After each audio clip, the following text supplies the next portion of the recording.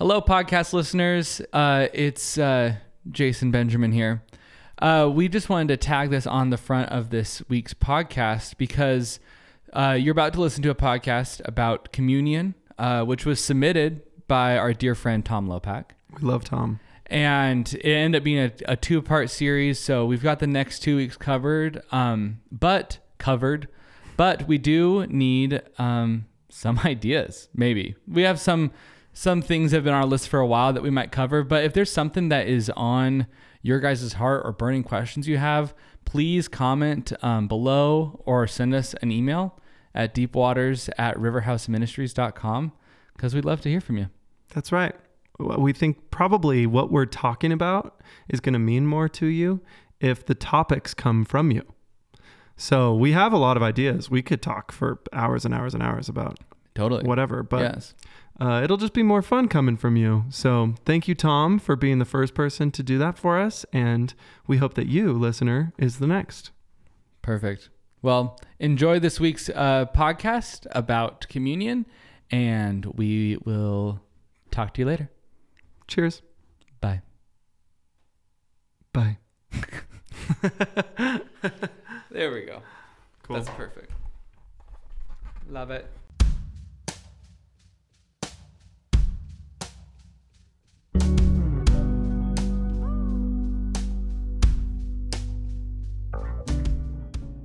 Welcome to the Deep Waters Podcast. We pray that Christ is at the beginning, the middle, and end of all we do. May openness and peace mark our discussions. As we engage in conversations about the fresh move of God, may our hearts be drawn to unity. And in all things, may this shape us to look more like you, Jesus. Amen. Now, if you'd like to go crush up some fresh herbs and steep them in boiling water, Let's go. take that cup and enjoy the Deep Waters Podcast.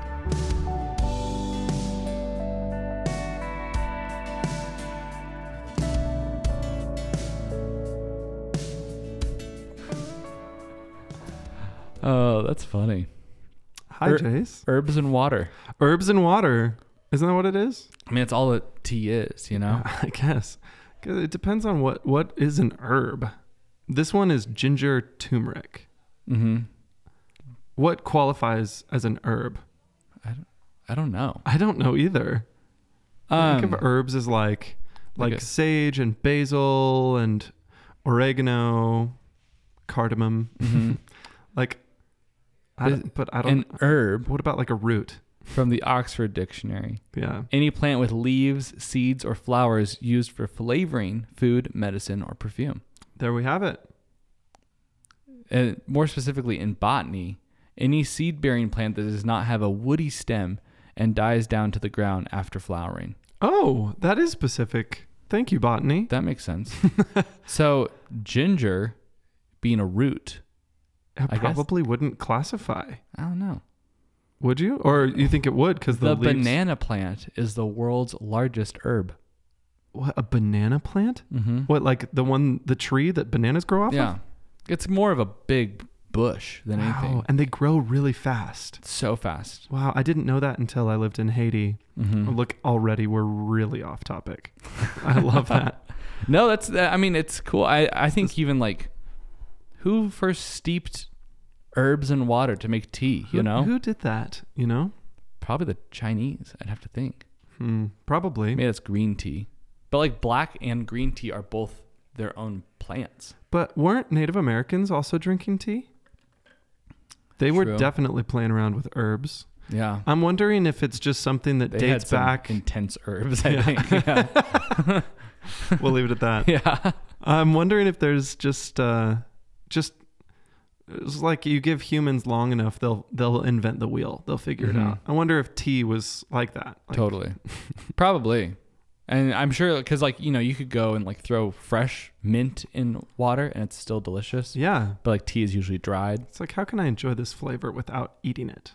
But I think it's amazing that to get chocolate and coffee is a much more intensive process that someone eventually figured out. Oh, totally. It's like, let's take the pit of this cherry and dry it and then roast it and then crush it and then drink it. That's what coffee is. Yeah, You like know? run water through it. And chocolate, you have to take it out of the cacao plant, let it ferment. Whoa, really? Yeah. It I goes didn't through a know it was fermentation fermented. process and then ground.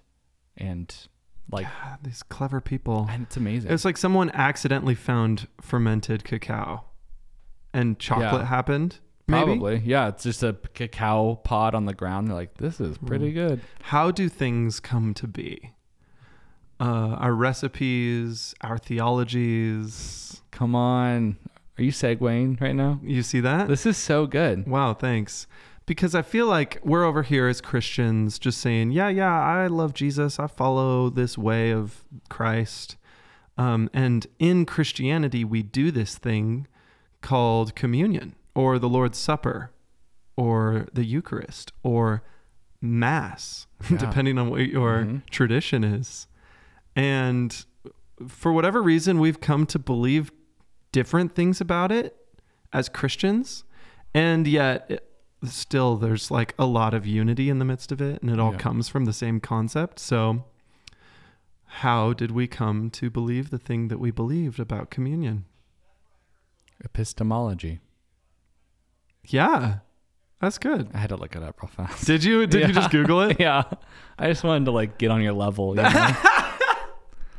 Yeah. How do we know what we know? Mm-hmm. We're going to talk about communion today. I'm excited. More than herbs. Though we love Michael and Haley herbs. We also love herbs from the ground. We love Herb. Yeah, we love herb. Big herb fans. Herb Kinney. Uh-huh. Hi, Carolyn. Hi, Carolyn. We love you. Yeah, so we just felt like this was important for a number of reasons. One, it's just something that we talk about in the Christian world and on church staff a fair amount. And this past week, I had an inquiry from someone who listens to the podcast asking if we could talk about this, which was like, yay. Yeah. Someone took us up on our offer to tell us what they want to hear. So I love it. we're doing it. We're just going to dive in. Today's going to be kind of a deep theological dive of communion, more from a like systematic theology approach. Do you know what those words mean? Systematic theology, is that like a thing that people know? I mean, we've talked about it on the podcast before, but Yeah. it's like, is this like an across the Bible generalized theology? Is that what Yeah. it means? Kind of a... Yeah, when I think of systematic theology, I think of like it's definitely coming from the Bible, but I'm applying my rationale and my skills of reason to build these different systems and structures that define things that are now extra biblical. So like the Bible doesn't tell us about the Trinity. Mhm. It just has a big mystery about this God who appears in different ways and somehow Yeah. exists as three, but supposedly we claim is one, Okay. you know? So like there's just a big old problem kind of that scripture created, Yeah. and the systematic theologians had to take that problem and put language to it so that people didn't fall into heresy and misunderstand who Jesus is, for example. Totally. Does that make sense? So they had No. to build like a system Yeah. of language that all feeds off of other language so that we can have some understanding around a concept. Yeah. No, that's good. It's like if you looked at a coral reef and watched all the different interactions and like benefits of some animals to other animals, and they don't have like, they can't describe it because they're animals. But for us to understand it, we have to build out like names and places and like, look how this interacts with this to Wow. get a great understanding of like a biosphere or something. That's cool. I like that. That's where my brain went. It's like, so we kind of have to put a system on something that in itself doesn't need that system to run, but for us to understand it, That's a great metaphor. we have to put that on it a little Yeah, bit. it's like, oh, is a tomato a fruit or a vegetable? Mm-hmm. It's just human constructs trying to make sense of the world. Yeah, exactly. Does it really matter? True. But, you know, some people would say absolutely it matters. And then they'll talk about like what plant is the cousin of which other plant. Like cucumbers and zucchini. They must be really closely related. But like why do we talk about that? Like why does it matter? Yeah. But the fact that even if you don't believe a tomato is a fruit or a vegetable, doesn't make it not exist. I still love pizza. Yeah. Pico de gallo. Mm-hmm. It's my number one. Yeah. So it's like, we can say whatever we want about the Trinity within reason. But there is this like 1 in 3 God out there that we don't quite understand. Wow. And I don't think that just because we can't quite land on a definition of it doesn't mean it's not there and important. Wow. I love that. I feel like what you just did is offer us a definition for what objective truth looks like. Oh. So, if the Trinity exists, then it does exist objectively, regardless of what we think about it. Does that make sense? Yes. Yeah. So everyone on the world could disbelieve the Trinity, but that doesn't change the fact that the Trinity exists. Mm-hmm. If, in fact, the Trinity does, Yeah, which we affirm it does as Mhm. Christians. Yeah. Yeah. It's just like that. Yeah, that's interesting because I feel like in theological conversation, we bump up a lot against objectivity and subjectivity. Yeah. So what is the way that I perceive this truth is different than what is that truth itself. Yeah. This is where philosophy starts to get really hairy. maybe we like dip back into that at the end to see if we can like think about any objective or subjective kind of ways of viewing. That's good. Because I'm sure we're going to go through totally like very different ways to view communion, Yep. And so what part of the communion is like the shared bit of the Venn diagram that might be the objective part? That's beautiful. I love that. I don't know. My brain we'll see if we can obviously do that. works in completely visual ways. You and mine both. Yours and mine both. Should we start with maybe talking about a little bit of scripture? Yeah. We're planning to record another episode where we're going to dive a lot more into scripture around this conversation. So this will be a 2-part series, most likely. We'll see. Mm-hmm. But you can't have systematic theology without scripture. You really right? can't. No, totally. And so there is a basis of scripture in this episode. Amen. Yes. All of the stuff that we're talking about in the systems of theology are built on scripture. But you'll notice they disagree with each other because they disagree on how you ought to interpret certain words within scripture. Okay. For example, in John chapter 6, Jesus is talking to all of his disciples, just having a nice time. All of a sudden, he starts to say some weird things that make him sound like he's encouraging cannibalism. He tells them, I am the bread of life. He's talking about Moses, when the manna came down from heaven, and he said, I am the bread of life that came down from heaven. You do not have life unless you eat of my flesh and drink of my blood.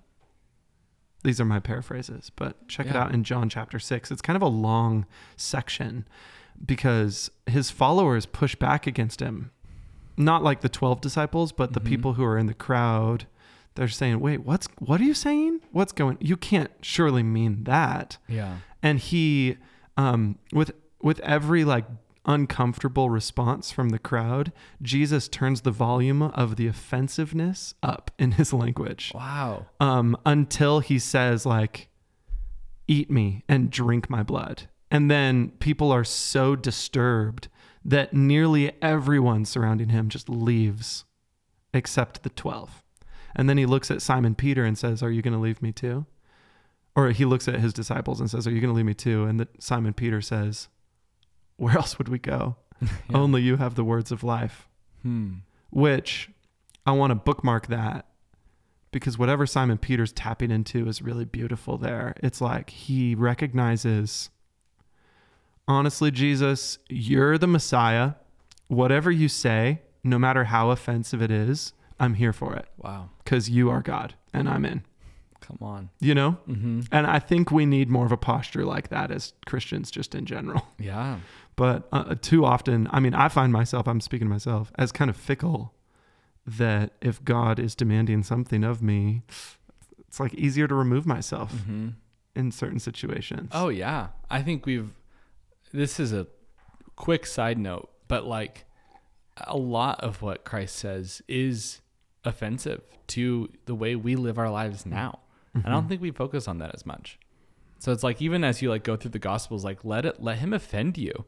Wow. Let it like kind of like break those boxes, and then let him like help you rebuild them. You know what we just did last night at youth group was read the Sermon on the Mount out loud to the whole youth group, but in the Message, which I don't typically read. Eugene Peterson's paraphrase of the Bible. It was stunning.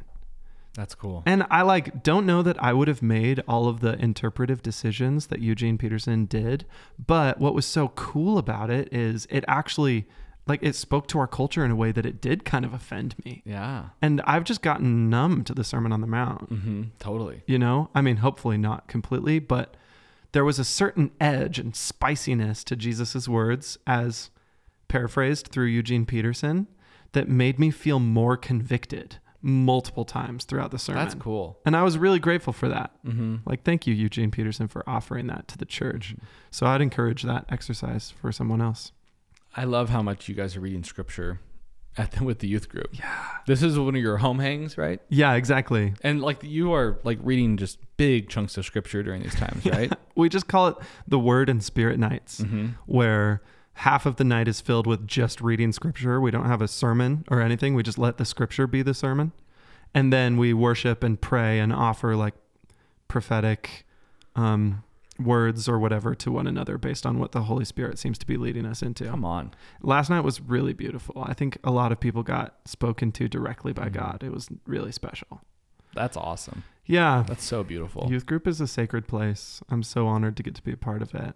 But all that said, John 6 is offensive. I think it can be helpful for us when we're reading scripture to see that when other people are offended and we aren't feeling offended, we should say, oh, I've gotten too used to this passage. Let me figure out where that offense is coming from in the people who are listening, so that it actually helps me understand truly what Jesus is saying. Because like people interpreted his words as literal. Yeah. That's why they were so offended. Because it was, like you said, encouraging cannibalism. And he never refuted it. Yeah. I mean, he knew that. Do you that's feel like what we need to refute it on here? Cannibalism is bad. Yeah. Let's just say right now we refute cannibalism. All right. Perfect. You heard it here. That's a firm stance with the church. Just firm so stance. Cheers. We don't like to make super firm stances on some nuanced conversations on this podcast, but that one I think we can both very confidently I'll stand behind that one. Yeah, for sure. Any day. So that's one thing I want to point out. Look at John 6. Another one I just want to point out as we get into this conversation is 1 Corinthians 11, where Paul is dealing very seriously with the Corinthian church around the issue of the Lord's Supper. So you see, in Corinth, there were people that were privileged and could start eating the meal before the working class got off of work and could join them. And by the time that the working class got off and could join them, the food was gone and the elite people were drunk because they'd had too much of the communion wine. Wow. Yeah. That's reading between the lines of what's going on in Paul's letter in 1 Corinthians. That's something that had been happening in Corinth. Yeah. Like we say often, the Corinthian church was just very messy. And so Paul has to correct that. He says, oh my goodness, like wait for the rest of your brothers and sisters before you start, and don't get drunk on this wine. And then he says, like, examine yourself before you come to the table, because coming to the table is a really significant thing. He even points out that people have gotten sick and even died taking communion without first examining themselves. Wow. Which seems to imply that like communion is doing something. There's something really significant happening there. That's different than just another nice Friday meal with your friends, you know? Yeah. Like, I don't know. How do you receive that passage? People have died taking communion with the wrong heart. Yeah. Like, that's in our Bible. I don't know what to do with that. Yeah, that would be a passage that stands out as a bit offensive to some of my systematic theologies, you know? I was like, I don't have systematic theologies, like I haven't written anything. But like the constructs in my mind of, I don't know. That's a box breaker for me. Yeah. And so, but like you said, I do land on, it is very important.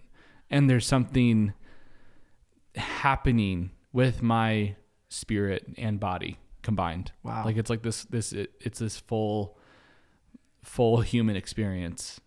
That's good. Act. It's like a holistic ritual. Mm-hmm. Yeah, where I love that word. Something significant in the divine is interacting with me. Yes. Yeah. So this is great. So the early church is trying to figure out how to make sense of this. Mm-hmm. Jesus said, "This is my body broken for you. Eat it and do this in remembrance of me. This is my blood, which is the cup of the new covenant, poured out in my blood. Drink it." Mm-hmm. He is using a very strong metaphor, at least. And some people in the early church, we're going to argue like a surprising amount of Christianity has viewed that as more literal than we do in like the evangelical church in America. Yeah. So we'll just go to maybe that's a good segue into the Catholic response to this. Sure. Do you think? Yeah, totally. The conversation, wow, we could really go a lot of different directions, I guess, but the conversation is a large one with a lot of history, and there's been a lot of division over it. And we want to say, and we'll say it again, that our heart in this is unity. Mm-hmm. So we're not trying to call any one perspective out as super wrong or stupid for thinking a certain thing. Yeah. We want to hold honor for all of these views. Absolutely. I think that's so good. Yeah, that's our heart posture. Why do you feel like the communion especially has been such a divisive issue in the church? I mean, not to over spiritualize things, but I think it's because it's supposed to be the thing that brings us together the most. Oh, wow. And Satan hates that. Yeah. So to me, it only makes sense that the powers of darkness would target the things that are meant to do the most good and make them actually do the opposite of what God intends for them, which I see in like sex, for example. It's meant for intimacy, and Satan uses it to rip like loving situations apart. Yes, totally. To actually create shame, which repels you from intimacy. Yeah. So it's like whatever God has created that does one thing really well, when it's contorted and gross by the enemy, it'll be flipped up to do the inverse of that thing. Wow, that's really good insight. I think that's what's happening. No, I could totally see that. That makes a lot of sense. That thought about sex, at least, and other things. He didn't say this about communion, at least, but that's a C.S. Lewis thought. So don't think that I came up with that. I mean, real quick, like, I feel like we've said this on the podcast, but communion was the center of the Christian gathering for 1,000 years, right? Yeah. Mm-hmm. Something like that. We'll probably get into that. But that's it. That's the central point, and its sense has become more decentralized. But which is definitely something to consider. Mm-hmm. It says in Acts chapter 2 when that passage that I probably quote more than any other passage because I love looking at the early church. It says that the early believers, the Christians of that day, committed themselves to the instructions of the apostles, to the teachings, to the breaking of the bread, and so on, talking about generosity where they sold their things for one another and so on. But like the breaking of the bread right there, that's communion. And it means not just having like a little wafer and sipping some grape juice, but they're having a meal together. Yeah. And at the meal, that's their worship service. Yeah. So they share with one another what's happening in their lives vulnerably. They pray with each other. Someone will stand up and just start singing spontaneous worship, and other people will join in. We have accounts of the early church doing stuff like this. Wow. So their home churches were meals where they just did encouragement and Christian life together. I mean, some parts of the early church did this nightly, every single day when they got off of whatever their labor was. Wow. But it was especially important throughout the ages to do it on Sunday, Resurrection Sunday, where we celebrate the resurrection of Jesus. Wow. Come on. So yeah, a meal.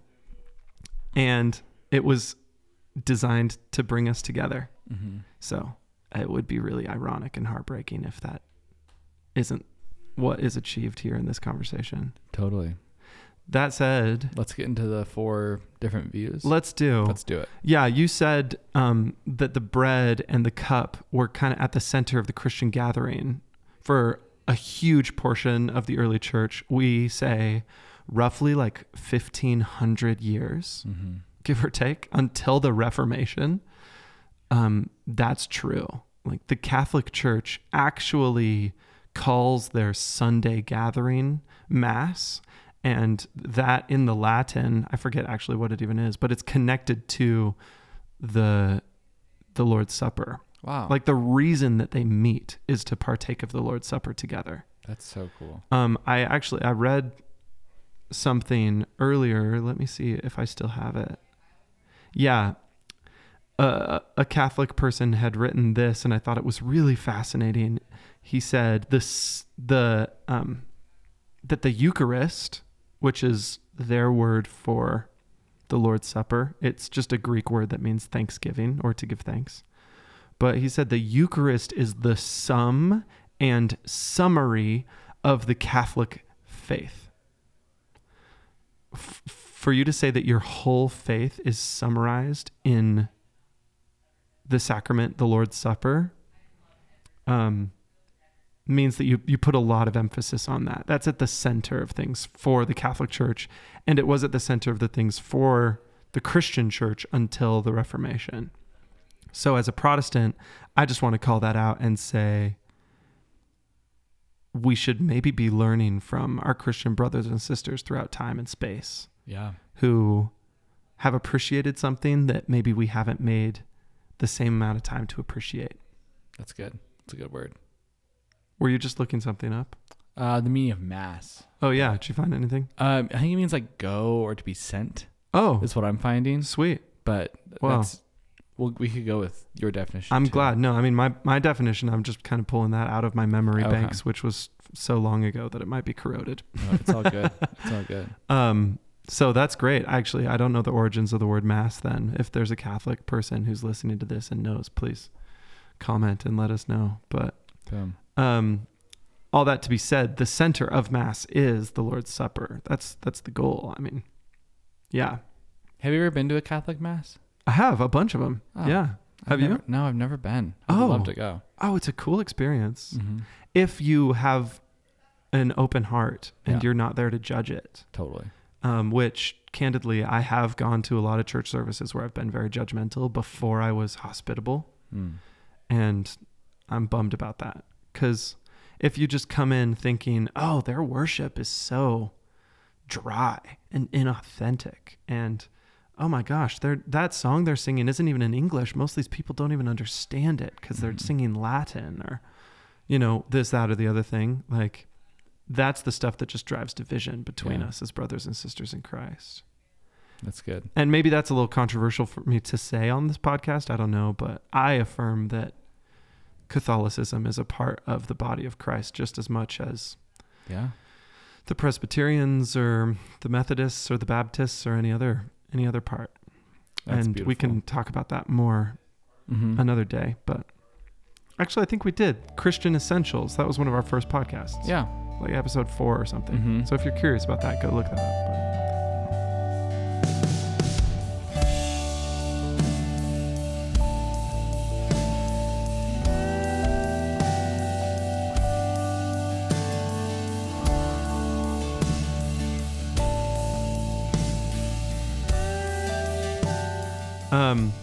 I'll just say, we're finally getting to it. The Catholics have this systematic theological word, transubstantiation. Have you heard that word before? Is that I have. Yeah. I've heard it just being in the church world a little bit. Sure. I didn't know what it meant for a long time. Sure. Just because it's like, I don't know, more just like a random word that sounds kind of fun. Sure, it is. Transubstantiation. That's a lot of syllables in one I know. word. Makes me sound way smarter than I am. Because I don't even know what it means, you know? Wow, that's good. Okay, well, let's talk about it. Let's talk about it. It's fun if you know your Latin roots at all, because it's kind of in the name. Tran, as in like transportation, transmit. Something is moving from one place to another. Mm-hmm. And then substantiation, we're talking about the substance of something transitioning into something else. Mm-hmm. And those are keywords that, like the Catholic Church would use. They say that the holy elements, the bread and the cup, the wine, are consecrated with prayers from Scripture. And at the moment of consecration, the bread and the wine actually change in their essence, in the substance, into Jesus's body and blood. Mm-hmm. Now, you might be thinking, what? Yeah. Why don't they taste blood when they drink the wine? Yeah. They don't believe that they do taste blood. Instead, this is interesting, kind of like theological. This is where we get into the weeds. Yeah. They say the actual essence of the thing is Jesus's flesh and blood, because that's what he said. They're interpreting Scripture literally. Yeah. He said, "This is my body broken for you." So when you eat this bread, you're actually eating my body literally. Mm-hmm. But it's going to taste like bread, is what they say, because there's like an essential truth of what something is called the substance of that thing. Mm-hmm. And then the attributes of that thing, which are called the accidents of something. Huh. So, or the accidents are the incidental properties of something. So Jesus's flesh tastes like bread when you're having it in the Eucharist, because what transubstantiation is, they say, is it's the bread actually becoming flesh, but remaining to taste like bread, which you could say that's the stupidest thing I've ever heard. Yeah. Or ew. Or ew. Yeah. Cannibalism. Totally. Yeah. I mean, these are all real thoughts that come to my mind too. It's worth pointing out. Yeah. I'm like, especially in our Western world that's like less mystic. Yeah. This is like, really? Like, that's what you land on? A little bit? Like, I mean, but I'm literally, this is for discussion, all honor to their traditions. But yes. Totally. Yeah. I think it's fair to call it out like that. Mm-hmm. Because it's odd. It is odd. Especially from our like post-Enlightenment, postmodern Western world where, I mean, look at the thing. It's not flesh. Yeah. Taste it. It's not blood. It's wine. Don't tell me that it's blood. Yeah. If it quacks, it's a duck, you know? Yeah, exactly. Yeah. Which is epistemology, to bring it back. It's just because we're steeped in a kind of epistemology called empiricism, where we believe something based on science, our five senses and reason, like taste being one of them. Like, I believe that it's wine because it tastes like wine. But what the Catholic Church is saying is, in faith, I'm actually taking Jesus's words so seriously that I believe that it's blood, even though my tongue tells me otherwise. Yeah. Which is a step of faith. Honestly, it's super beautiful. Yeah. I'm like, when you boil it down to that, like, I don't know, at our church, like, there's times where like I'll like feel the Holy Spirit, and it might feel like, this like weight inside of me, or goosebumps, a lot of people say. Yeah. And empiricism says these are just goosebumps. Like, maybe the AC just kicked on, whatever. Yeah. But it takes faith to be like, wow, the Holy Spirit was like on whoever was preaching, or wow, like do you feel the presence of God, And that takes just the same faith as it does to believe in transubstantiation. Wow. I think. Amen. I think if a Catholic were listening to you say that, they'd be really excited because they agree. And I agree. Not that I affirm transubstantiation, Yeah. but totally agree with that thought. That's a really cool way to put it. I literally just in processing that here from my initial ew to like, wow, like that faith is beautiful. And so many other physical things I feel in my relationship with God, you know, science wouldn't say is God, but I say it's God, you know, because of, you know, I don't know, there's something there because I have faith in it. I feel like what you're pointing out is the supernatural and the miraculous just don't make sense to our modern concepts of reality. Yeah. And so to say that anything is supernatural feels weird to our culture. Yeah. Not our Christian culture, but our like American culture. So to say, hey, we prayed over that person's back and he was miraculously healed from pain he'd been experiencing for 8 years. Typically, like you tell someone else that who's not a Christian or who is a Christian, and they'll start with skepticism. Like, no, that doesn't happen. What, did he like go to the hospital and have a good surgery and you're just calling that God? Must have been a coincidence, you know? And I just want to point that out. Like, there's just as much faith, if not more faith, to believe that that kind of a miraculous thing happens as this kind of a miraculous thing. So I'm glad you pointed that out. And it would be ironic, I think, if we were in a culture that affirmed the supernatural in some ways, but not in other ways. If we like celebrate miracles of healing, but we laugh at like, oh, this view of communion, when there are people who do the inverse of that. They celebrate the supernatural of communion, but they laugh at people who look at miracles. I just want to expose that and say that might be something worth examining inside of ourselves. Yeah, that might be something that the enemy uses, like we talked at the beginning, to cause division. Because sometimes we just don't see how similar we all are. Wow, that's good. That's good. Amen.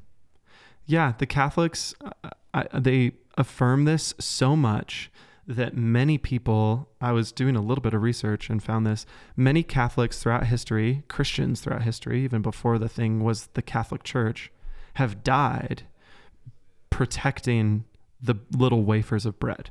Wow. Or risked their lives. So like one example is there was a Catholic church in the Bronx in New York City that was on fire. It like lit fire really early one morning. Huge fire. This was in 1912. The fire department was there, but they said nobody go in, including our firefighters, because there's no people inside and the building is condemned. Like we just have to fight it from out here. At that state, 2 priests ran into the church just to retrieve the Eucharist. Wow.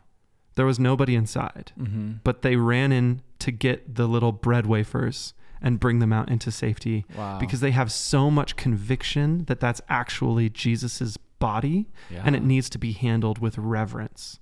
It can't be burned in something like that. Isn't that fascinating? That's so fascinating. It's like, what kind of conviction does that require? Totally. Wow. There are a lot of stories like that, martyrs that were beaten just because they refused to like let the bread of the Eucharist be defamed or mocked. It's really fascinating. So if you want to look into that history, Google it. But maybe should we just move on to the second view here? Yeah, I don't know if you said, did you just read point D? God, the summary of the Catholic faith, God present with us, communing with our flesh. Oh, I didn't read that flesh. Second half of it. Yeah, I like that. Like, that's just really beautiful. And I'm like, I feel like you can pull that from some of the Greek forms of love, you know? Wow. Of like that. Yeah, what do you mean? In like, what's the one that means like to know one another? Like the, you know, like the, is it agape? Agape, I mean, but it's like, it's just like this, like, I mean, we call it like to, like in marriage and love, like this one flesh accord thing. I don't know. Wow. I'm saying just throwing words I know together. I don't know what that means. But Yeah. but you know, it's like I think that's really beautiful because I think we translate that for a man and wife to this knowing of one another. And, you know, God, like, in the same way that God like knew Moses, like this face-to-face thing. Wow. I don't know. I think there's just like, I can see how they get there, you know? You can, it really feels biblical. Yeah. Yeah. But it's offensive Yes. and confusing. Totally. I'm wondering, as we're reading through this, I want to keep in the back of my mind, do I feel like I could see how they get here. Can I say that about all the different types of communion? Oh yeah. Let's do that. Yeah. I'm glad. So you said that about transubstantiation. Yeah. My guess is that's the hardest one to say that with. Okay. We're from now on only going to walk further into something that empiricism is more comfortable with. Yeah. But it's, which is why I wanted to start with it. It was like, wow, let's really sit on this and cultivate a reverence for the way that if I'm actually partaking of Jesus's body and blood, then his physical essence is entering into my physical essence. Mm-hmm. And I am uniting with him, like taking his being on into mine. Wow. That's why we use the word communion Yeah. in a spiritual and a physical sense. Yeah. I think, sorry, we probably need to move on, but I was just thinking of like the Holy Spirit in me is the Spirit of Christ. Like that's the substance, but like me externally is the accidents or whatever you're talking about. You know? Yeah. Like that's kind of cool, a cool image of that, of like Christ, like I believe the Holy Spirit is in all of us, like that choose to follow Christ. And that's the real Spirit of Jesus. Yes. Amen. Intangible. Amen. And we all look different from the outside, Yeah. but the Spirit of Jesus is in us. Yeah. Kind of fun. This is going to feel nitpicky, Okay. but I think what a Catholic might say to that is the word substance refers to something physical. Oh, right. So what you just landed on is kind of a later view that we'll come to. Let's just go to that. Okay. No. Does that make sense though? Yeah. Sorry, Catholics. No. They understand, I'm sure. We love the Catholics. Because they're our brothers and sisters. Mm-hmm. Praise God.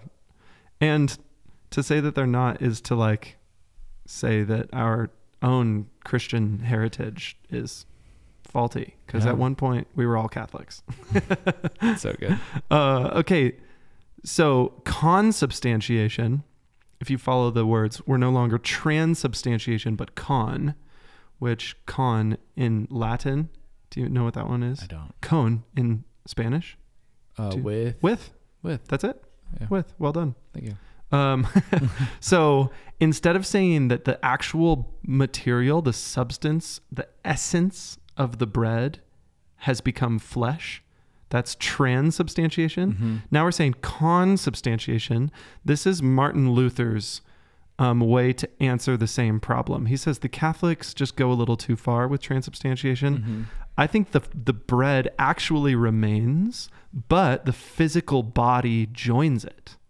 Oh, wow. Yeah. Mm-hmm. So he calls it a sacramental union, where both the bread and the body are literally present. And when I say literally present, I mean like physically.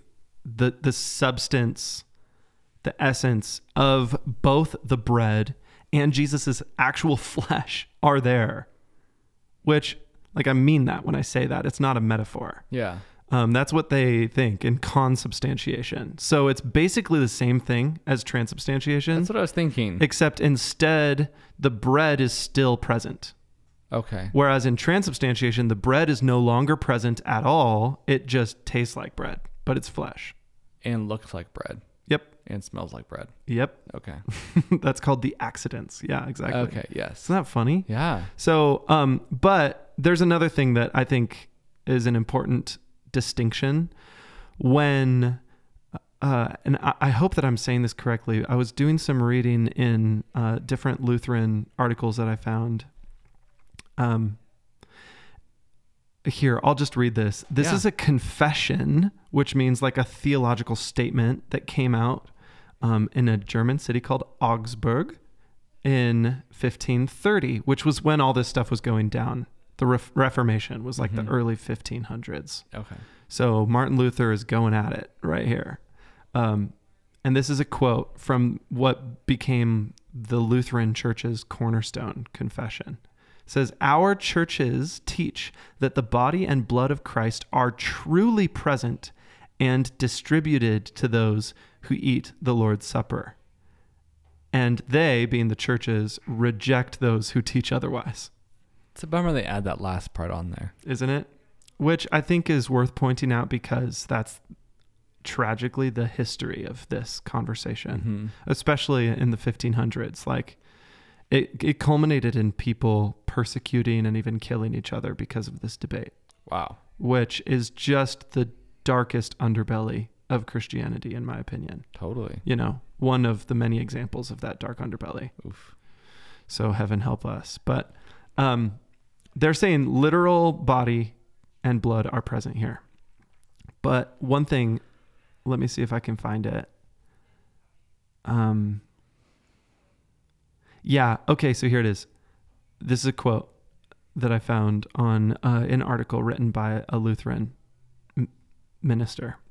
He said, "Transubstantiation leads to the assertion that the body and blood of Christ remain present even apart from the administration of the supper," which is the Lutheran, that the Lutherans have an issue with that.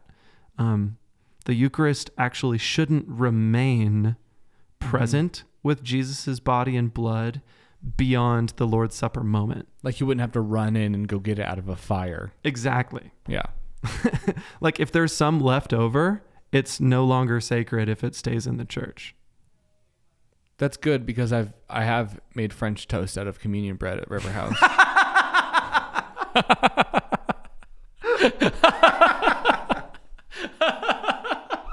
You looked worried for a second. I was a little worried. Yeah, and like Also, I hope people don't take that the wrong way. yeah, I hope they do. I mean, after Haley's and my wedding, we had communion bread, and it was a beautiful loaf of bread. And we didn't know it, but my mom froze that loaf of bread, and we ate it after we got back home from our honeymoon. Oh, that's so And my mom nice. was like, "Does this bread look familiar?" And we're like, "It tastes delicious. I don't know, what is it?" And she said, "It's your communion bread from your wedding." We were like, "Whoa, what? Really? Is this okay?" Surprise communion. Yeah, surprise. Oh, it's fun. So yeah, that's a good example of it. It's Yeah. in the Catholic tradition, even to wash out the goblet that the wine was in, they have to use something that's disconnected from the city sewage, so that the sink in the back that washes that cup out Wow. drains just into the earth instead of into the sewer system. Because that's a more sacred way of disposing of any like very small remains of the blood of Christ. Does that make sense? Yeah. So that shows you how committed they are to the idea that like once it becomes body and blood, it is. Yeah. And consubstantiation says otherwise, that it's actually the body and blood are only co-mingling, like present with one another in the moment of the Lord's Supper. Okay.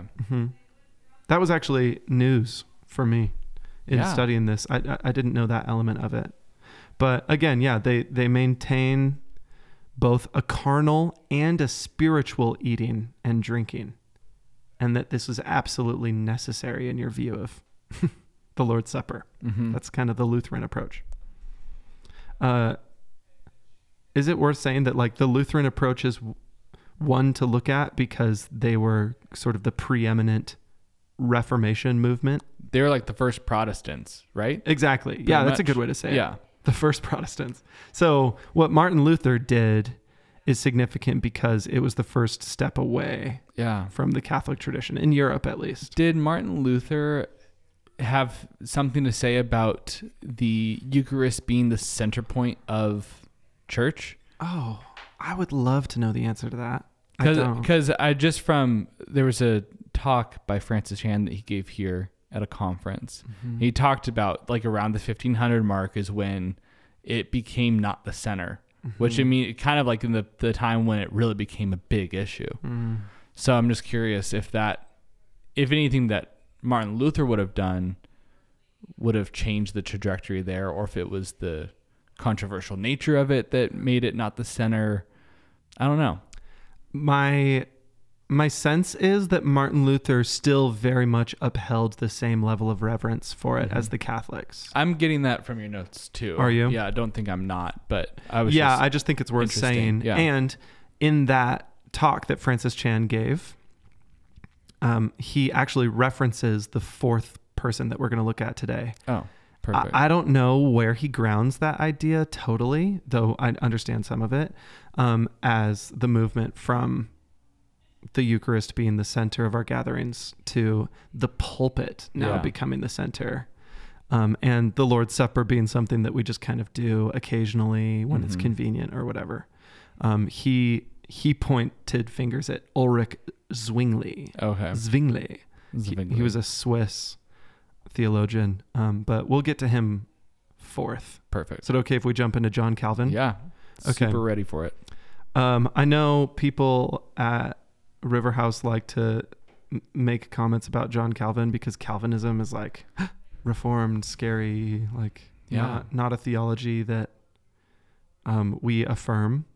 And I just want to encourage you to remember that John Calvin was a devoted Christian who was a genius, and he committed his life to Christ, and he was imperfect. Yeah. Just like Thomas Aquinas and Martin Luther and any of the rest of us. But so good. I'm amazed at the brilliance of all of these thinkers. Come on. Even though I don't agree with all of the things that they say. Mm-hmm. So, you're such a treasure. wow. I love you. Oh, I love you too. Oh, thanks for saying that. No, I just wish people thought like you more. Wow, thanks. I guess I felt like that was important because in my experience in some conversations with people at River House, Calvin has kind of become a bad name. Oh, you're Calvinist. Yeah, growing up, it was such a bad name for me. Yeah, like isn't that especially funny? from like a Wesleyan church background, you know? Yeah. It's like for some reason I picture them like at just incredible odds, fighting each other, like fist fighting. I don't know. Yeah, probably. So. Which is funny because, I mean, centuries later, when John Wesley came on the scene, he adopted a ton of Calvin's theology. Mm-hmm.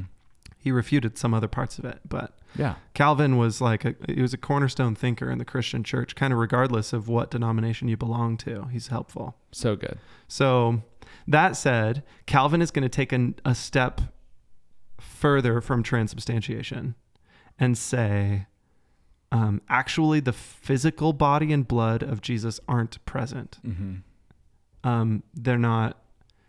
It's the bread isn't changing into flesh. Flesh isn't joining with the bread, but spiritually that is happening. So physically it's not, spiritually it is. And so he called his solution the real spiritual presence solution to communion.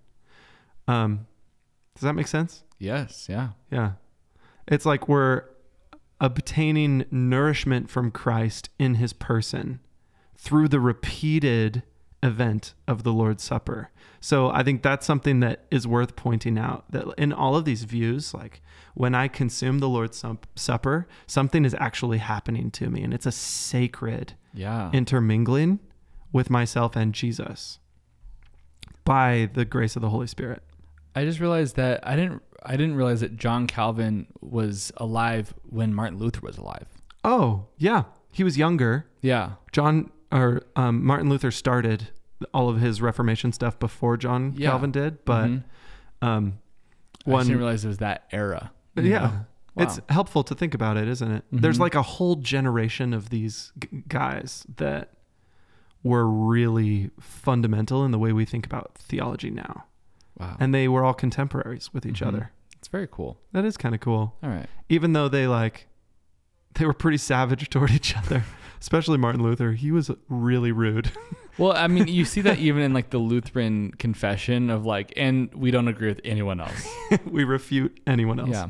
Well, yeah, you should read some of John Calvin's words. He calls the views of transubstantiation and consubstantiation as like not only heretical, but demonic Wow. Yeah, he uses some really brutal language That's to say wild. like, actually Satan has contorted the way that the Romanists are thinking about this. And it's so savage that they would ever consider eating our Lord's flesh. So he's like really leaning into the offense that the Yeah. people heard in John 6, Okay. which maybe is warranted. Yeah. I mean, they were offended. Again, all options are on the table here. Yeah. Did sorry, I just am interested about church history. It's fun. Did Martin Luther consider transubstantiation a heresy? No. Or he just like, because it's like so similar, he just like had an edit on it. Okay. Exactly. Yeah, because John Calvin feels like a much bigger split than Martin Luther Yep. and the Catholic Church on this, at least. Definitely. Okay. Not having any physical presence is a bigger step. Yeah. But I think it's worth saying that in all three of these views, Jesus's presence is actually there. Yes. Yeah. So they're really clear to say the real presence. And I think I like that idea. I think I probably would agree to this real presence idea, because that is like the communion we saw in the New Testament, which is like this real knowing and hanging out and like being with one another. And if we believe in the presence of the Holy Spirit, don't we think? I think we could do that now too. Amen. I don't know, but then it gets into like, oh, so Jesus is more present at a time than other times. Yep. That's a whole nother thought. Okay, so maybe it's worth, we could do more on John Calvin, but let's skip into the fourth one, If you want. because what you just said is a good segue there.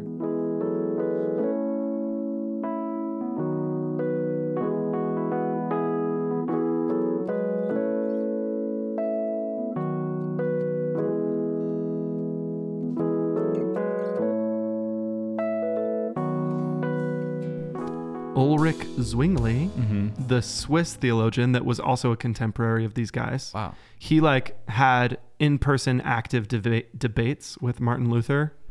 So they were contemporaries. Wouldn't it be cool to be there? Whoa. I bet Martin Luther yelled really loud, supposedly. Would you have to know German or? Yeah, Okay. German. Wow.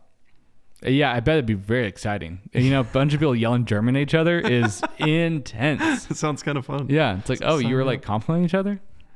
Yeah. It sounded like you hated each other. You were just talking about what you had for lunch? Mm-hmm. Turns out they're just German. It turns out just So German. fun. Yeah. All right.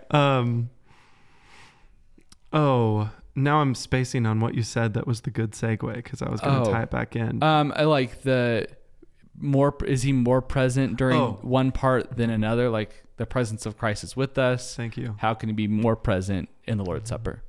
Thank you. You brought it right back. I was listening to a theologian who takes a more Zwingli-esque approach to communion. And what he said is, Jace, you and I right now are physically present with each other. Yeah. We are present in that we are in one another's company in the physical. Mm-hmm.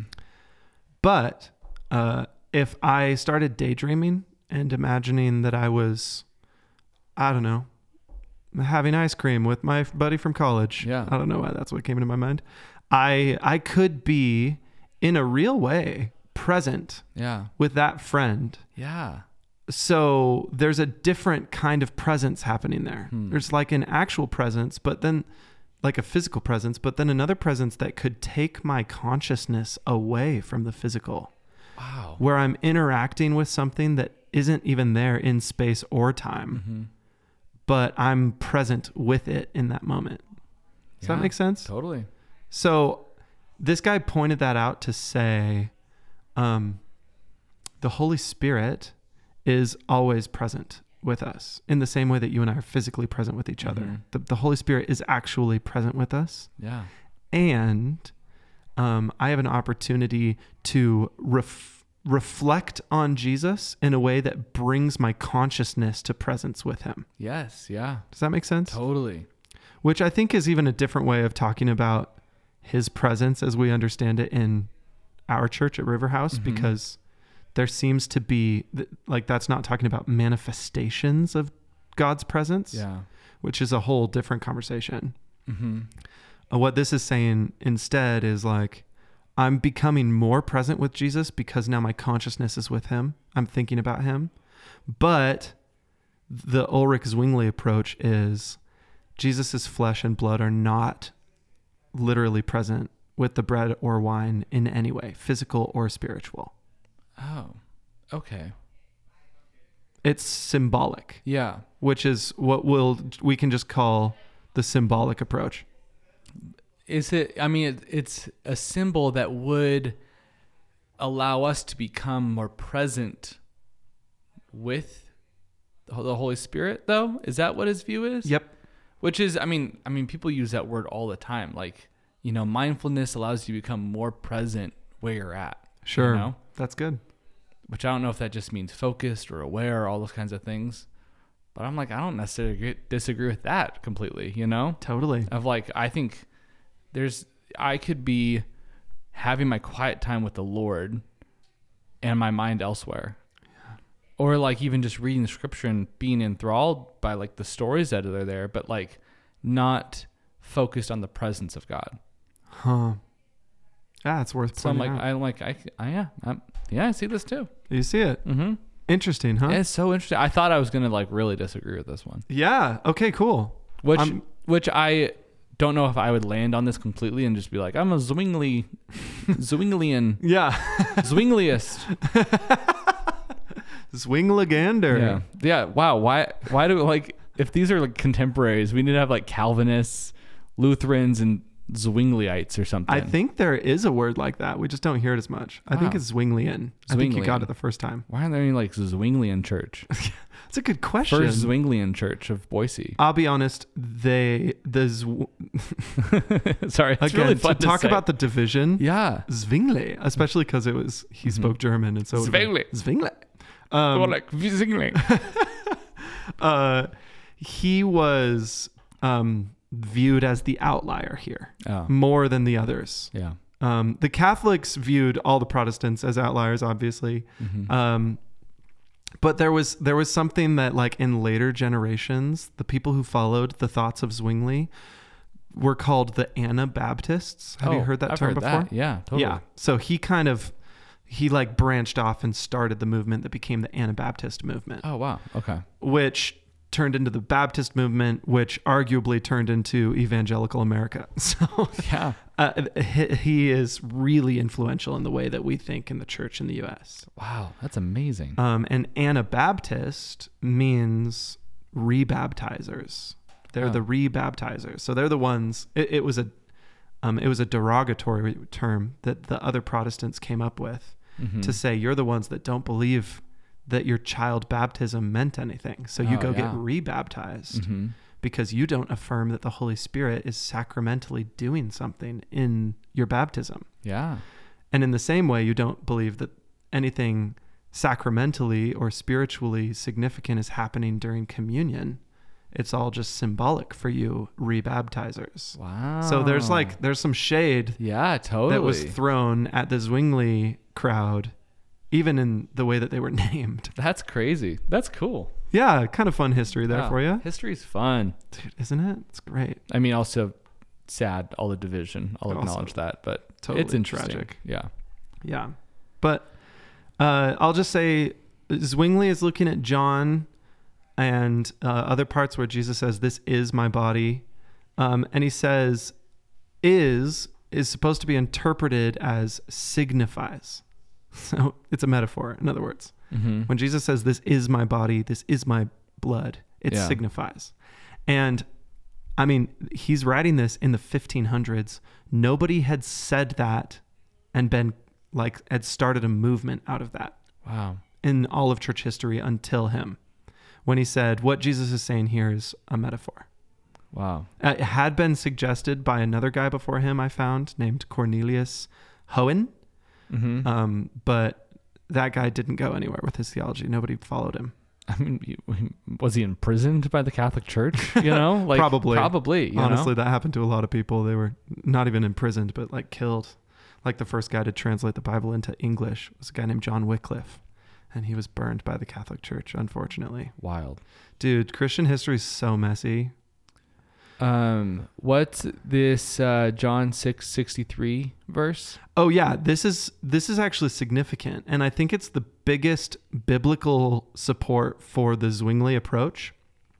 So he denies transubstantiation using this. So in that whole discourse where Jesus is saying, I am the bread of life, eat of me, drink of my blood. He says towards the end of that chapter, you look confused, but don't you know, John 6:63 says, it is the Spirit who gives life. The flesh is of no avail. He starts to mention like, hey, these are actually spiritual matters. Yeah. That's what Jesus says in John 6, around 63. Let me pull it up. These things he said in the synagogue as he taught in Capernaum, so that many of his disciples, when they heard this statement is very unpleasant. Who can listen to it? But Jesus, aware that his disciples were complaining about this, said to them, is this offensive to you? What then if you see the Son of Man ascending to where he was before? It is the Spirit who gives life. The flesh provides no benefit. The words that I have spoken to you are spirit and are life. But the things that some of you who do not but there are some of you who do not believe. For Jesus knew from the beginning who they were who did not believe and who it was who would betray him. Wow. And he was saying, for this reason I have told you that no one can come to me unless it is granted him from the Father. Oh, there's a lot of directions you could go with just that chunk, isn't there? Yeah, I may have read a little bit too much. No, I'm glad you did. Okay. I guess the point that is most significant in that for this conversation's sake is where Jesus says, are you offended? This is spiritual. Is that a paraphrase that I could say? Pretty much. Like, yeah, because this is right after he offends, it says words to the Jews, verse 41 through 58. And this is like kind of where he's ramping it up. And then Jesus began to argue and the Jews began to argue with one another, saying, how can this man give us his flesh to eat? Yeah. And then he goes into really bringing back the truly. Truly. Yeah. And then so he kind of completely explains it to the disciples as the flesh is no benefit. Right. I'm talking about spiritual stuff. Yeah. Which you might say, all right, the Bible just said it. Yeah. Checkmate. Everybody else, it's symbolic. Yeah. I think you could still stand on John Calvin's argument pretty well there. But even still, I think, at least I'm convicted that you have to do something with the history of the church. That for 1,500 years, Christians just believed that Jesus's flesh and blood were somehow tied into it. So I'm not saying that that's what you have to believe, but I'm just saying if you take the symbolic approach, don't dismiss that 1,500 years of God-fearing Christians thought about it differently than you. Yeah. Like, at least take a moment, a long walk, and a cup of tea to ponder that so that you can have some more reverence for approaches to this that look different than yours. In the transubstantiation or the consubstantiation bit, you reference, is it 1 Corinthians 11, 26 through 27?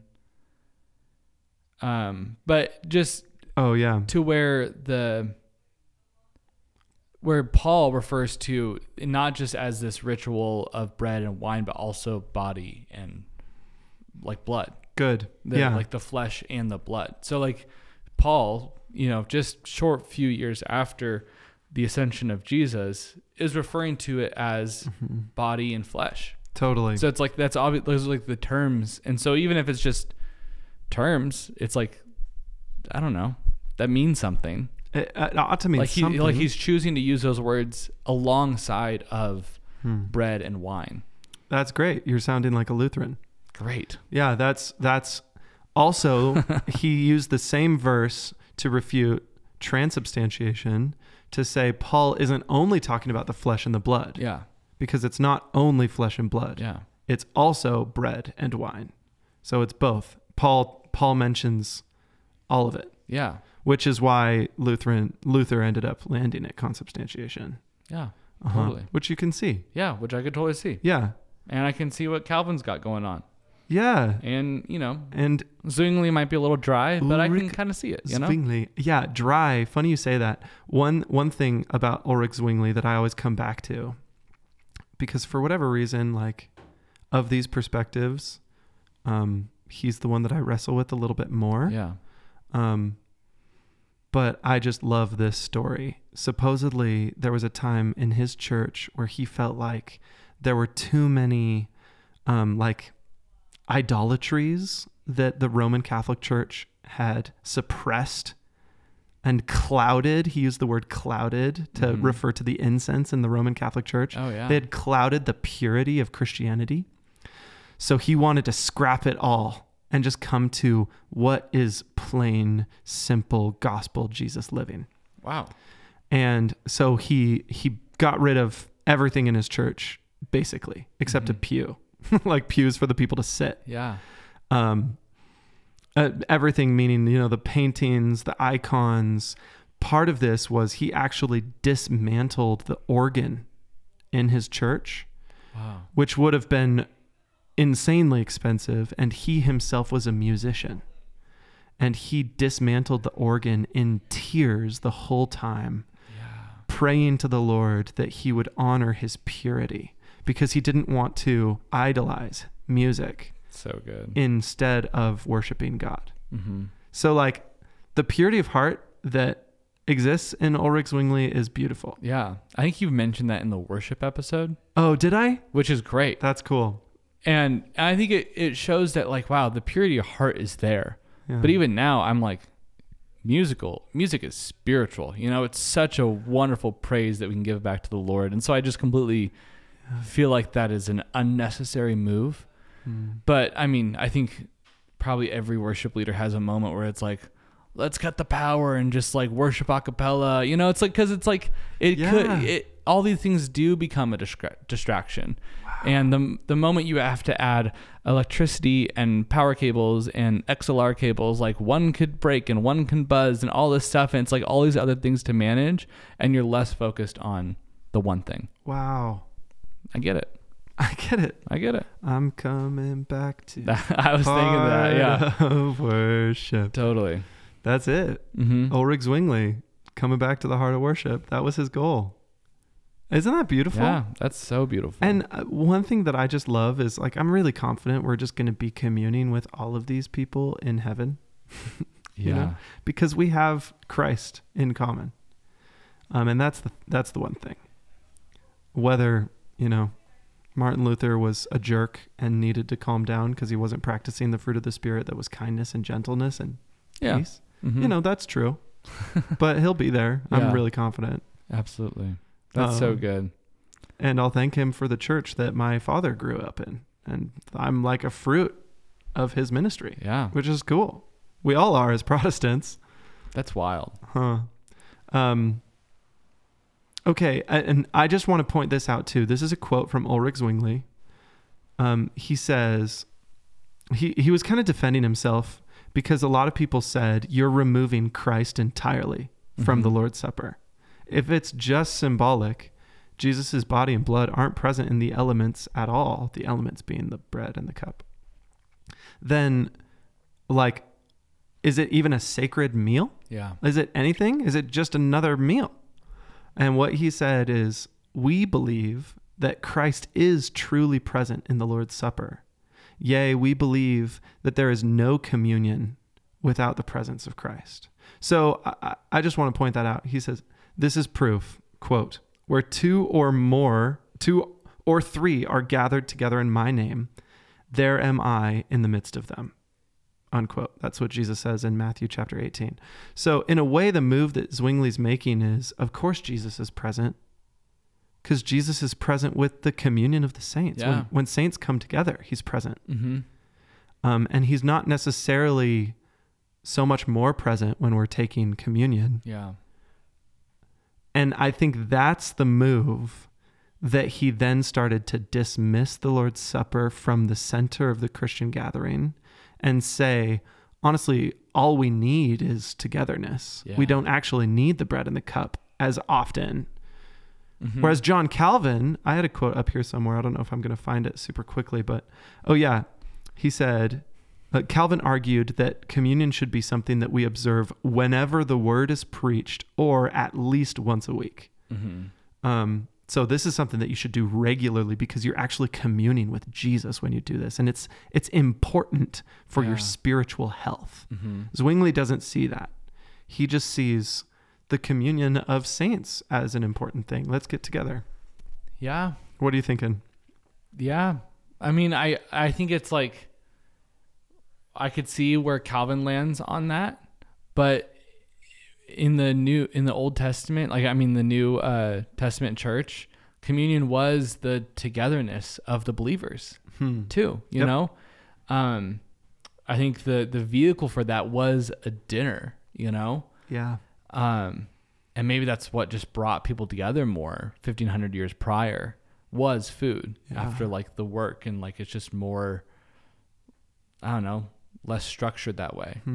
But if like we have this like set day where we all come together to focus on Christ, and he says, where two or more of you are gathered, I'm in your midst.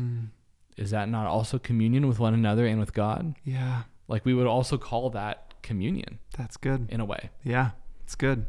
I think I've realized, I talked about this in staff meeting about just like the presence of God, and kind of this whole question of like, well, is he more present when we're doing this one act than another act or whatever?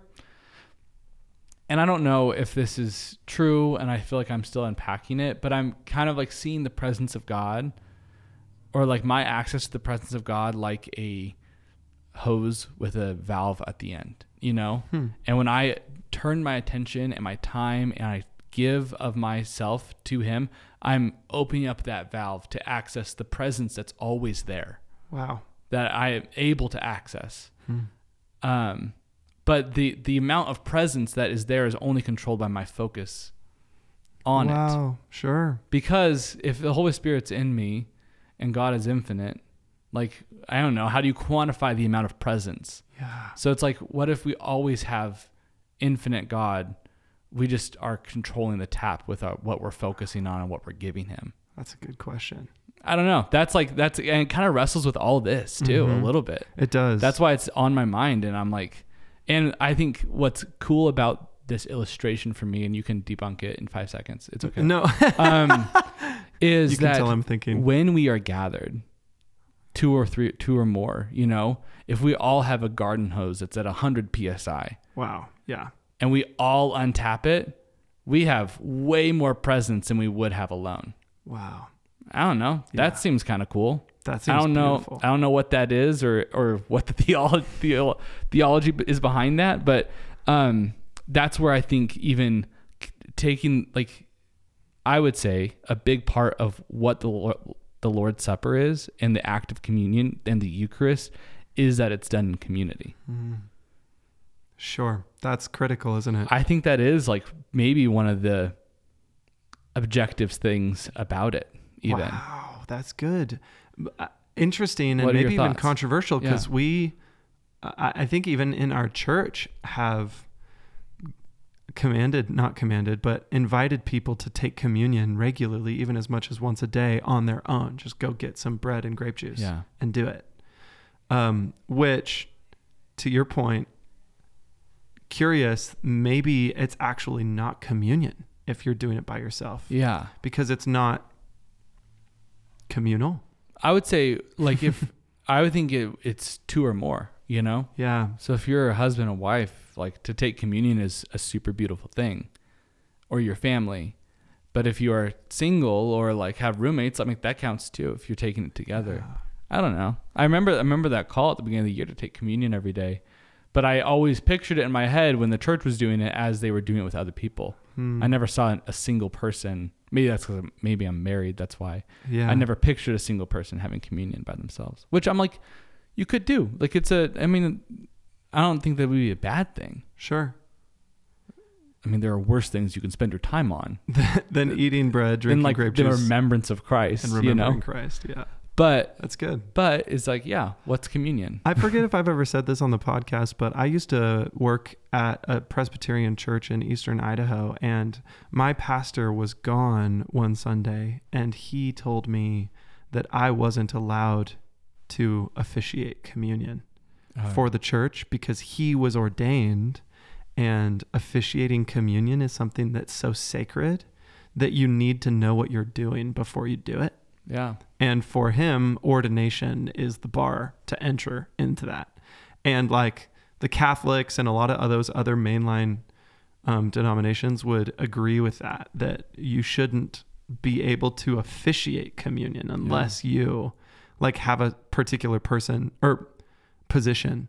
And I just want to say that not to disagree with you, but to say that exists. Yeah. And so that argument is present in this conversation. And I think even if that is still true, at least remembering Christ in the eating of bread and drinking of wine or grape juice is, I mean, like you said, there are worse things you could do. Yeah. Even if that is true. Huh. Isn't this funny how much you can split hairs in this conversation? Oh, totally. Yeah. And, what were you saying earlier? Oh, I wanted to say about presence with the whole hose analogy with the valve. Yeah. Again, I think my experience affirms what you said is true, and that sometimes that hose just turns on when I'm not paying attention. Yeah. And I don't know what to make of both of those things. That's true. Yeah. Do you know what I'm saying? Oh yeah. Like, cause you could be doing something and like, yeah. And all of a sudden God knocks you off your horse. Exactly. The Lord just like intervenes and like, says something or draws your attention away. And yeah. So it's not like even my own doing. Yeah. Yeah. That could bring up a theology of striving and stuff. Well, yeah, it's good. It just made me think of another argument that existed in the United States this time between two preachers named Charles Finney and Jonathan Edwards, both predominant preachers during the Great Awakening in the U.S. Amazing men of God, both of them, but they had different answers to this kind of a question. Charles Finney said, we need to prepare the room for God's presence or else he won't come. Yeah. We need to have an altar call because that's what God does, is respond to altar calls. He can't help himself but respond in those kinds of moments. That's like Charles Finney kind of language. Jonathan Edwards would say, don't you dare tell God what he can and cannot do. Totally. God will do whatever he wants to do. In fact, you stoking the fire with an altar call is just emotionalism. You're just trying to force something to look like God that probably isn't authentically God in the first place. Wow. Which is like, whoa. Yeah. Both, you can hear in our culture, both of those arguments still exist in America. Absolutely. They both have good points. And they both have good points. It's like, wow, yeah, totally. Sure. I see ya. Maybe I'm just like way too much of like just a piece of clay in all these guys' hands. I'm like, yeah, totally. I agree 100%. I'll go to your church. Yeah. Yeah. Whichever one is and the next closest one's like, to oh, me. wow, that's pretty good too. All right. Yeah. I'll go. I'm like, I guess what I like about it is that all of these things are within the mystery of what it means to be Christian. yeah. And if someone came up to you and said something that was overtly not Christian, like if they used words like we manipulate God, or like we build a little structure that looks like God and worship it. Yeah. That would set off heresy flags inside of you. Totally. You'd be like, I'm not actually just malleable to anything. Exactly. But I'm malleable within this space of the people who agree on the essentials of Christianity. That's so good. Don't you think that's healthy? No, I think it is healthy. And I mean, I don't want to toot my own horn, but I think that is actually a really healthy place to be. And because those heresy flags would light up and be like, oh, that's not right. But all this is like, yeah, it totally could be that. And it's not we're not getting after like the essentials of Christianity as much as we are just, splitting hairs. That's good. Like if you went to a church that never took communion, I would say that's a problem. Yeah. Because it's a command. Jesus said, do it. And actually, this is a really wonderful question that Tom Lopak brought up. Jesus mentions, this is my body, eat of it. This is my blood, drink of it. As often as you do this, you proclaim the Lord's death until he comes again. Do you remember those words? Yes, yeah. Which Tom asked me, and I thought it was a really insightful question. How else would we be regularly proclaiming Christ's death?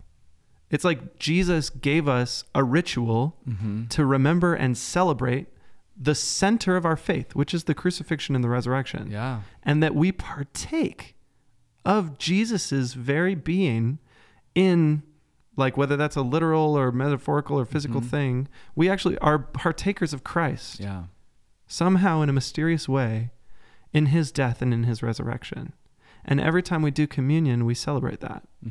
And that's more than anything, that's a feast that Jesus instituted that we ought to do. Now, what it means, we can argue about that till we're blue in the face. Yeah. But I think we need to recognize just the simplicity of Jesus's words and the command. So good. Is that fair? No, yeah. I think that's a good kind of place to end. Yeah. It's cool. And I think one thing that we wanted to touch on was just that I think it's one of those things that we should be okay with it being a mystery. Yep. That it's like, I think it's okay to talk about it. I mean, obviously we're dedicating an hour to it right now, but like talk about it and think about it and realize just how actually overlapping all these views are in a lot of ways. And that like there aren't these heresy flags popping up throughout these thinkers. But that they kind of paint a total picture that's yes and it's like a mystery. And yeah, there's physical and there's spirit and yeah. But it's holy. Like I think it's objectively holy and beautiful. I don't know. That's good. And yeah, let's just leave it at that. Like that. That's, I guess, to show my cards with communion. That's where I leave it. Is like, I think it's so fascinating. Obviously I'm not conjuring up excitement for this stuff. I think it's really fascinating. But at the end of the day, I just want the presence of God, you know? Yeah. And I like see the value, like the deep, deep value and call of Christ for community and communion with him, and how that all happens. I don't know. And I'm okay with that. And I'm like, I like the faith to believe that it is mystical is really, really beautiful for me. And like, there's a holiness to that, a beyond me that I like. That's a perfect place to land, I think. Thanks for saying all that. Yeah. I agree.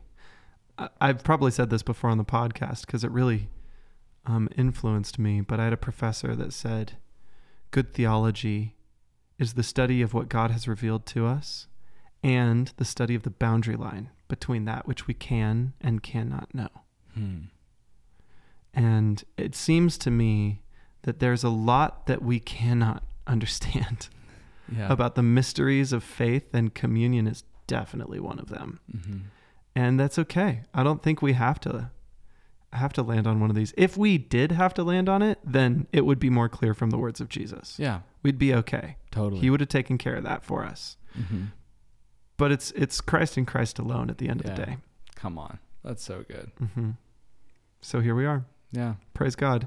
All a big, long educational conversation just to come back to Jesus. I mean, that's the prayer that we pray at the beginning. So yeah, that's true. We hit our objective there. Well, praise God. I think what's fun about our next conversation is we get to kind of just dive into this thread throughout Scripture of why communion and what's the biblical, like the sacrifices, what it's representing, the call to eat with the Lord, and this theme of eating throughout Scripture in relationship to our connection with God. So that's good. Yeah, like in none of this conversation today did we even mention that it was during a Passover feast that Jesus instituted this. Oh yeah, and like there's like symbolism on symbolism in this, and it's so wonderful. Oh, it's just gorgeous that only God could paint a picture like this. Totally. Yeah. Which just like that, all that will just point to like, yeah, we should do this. Like this is cool, you know? Honestly. Yeah.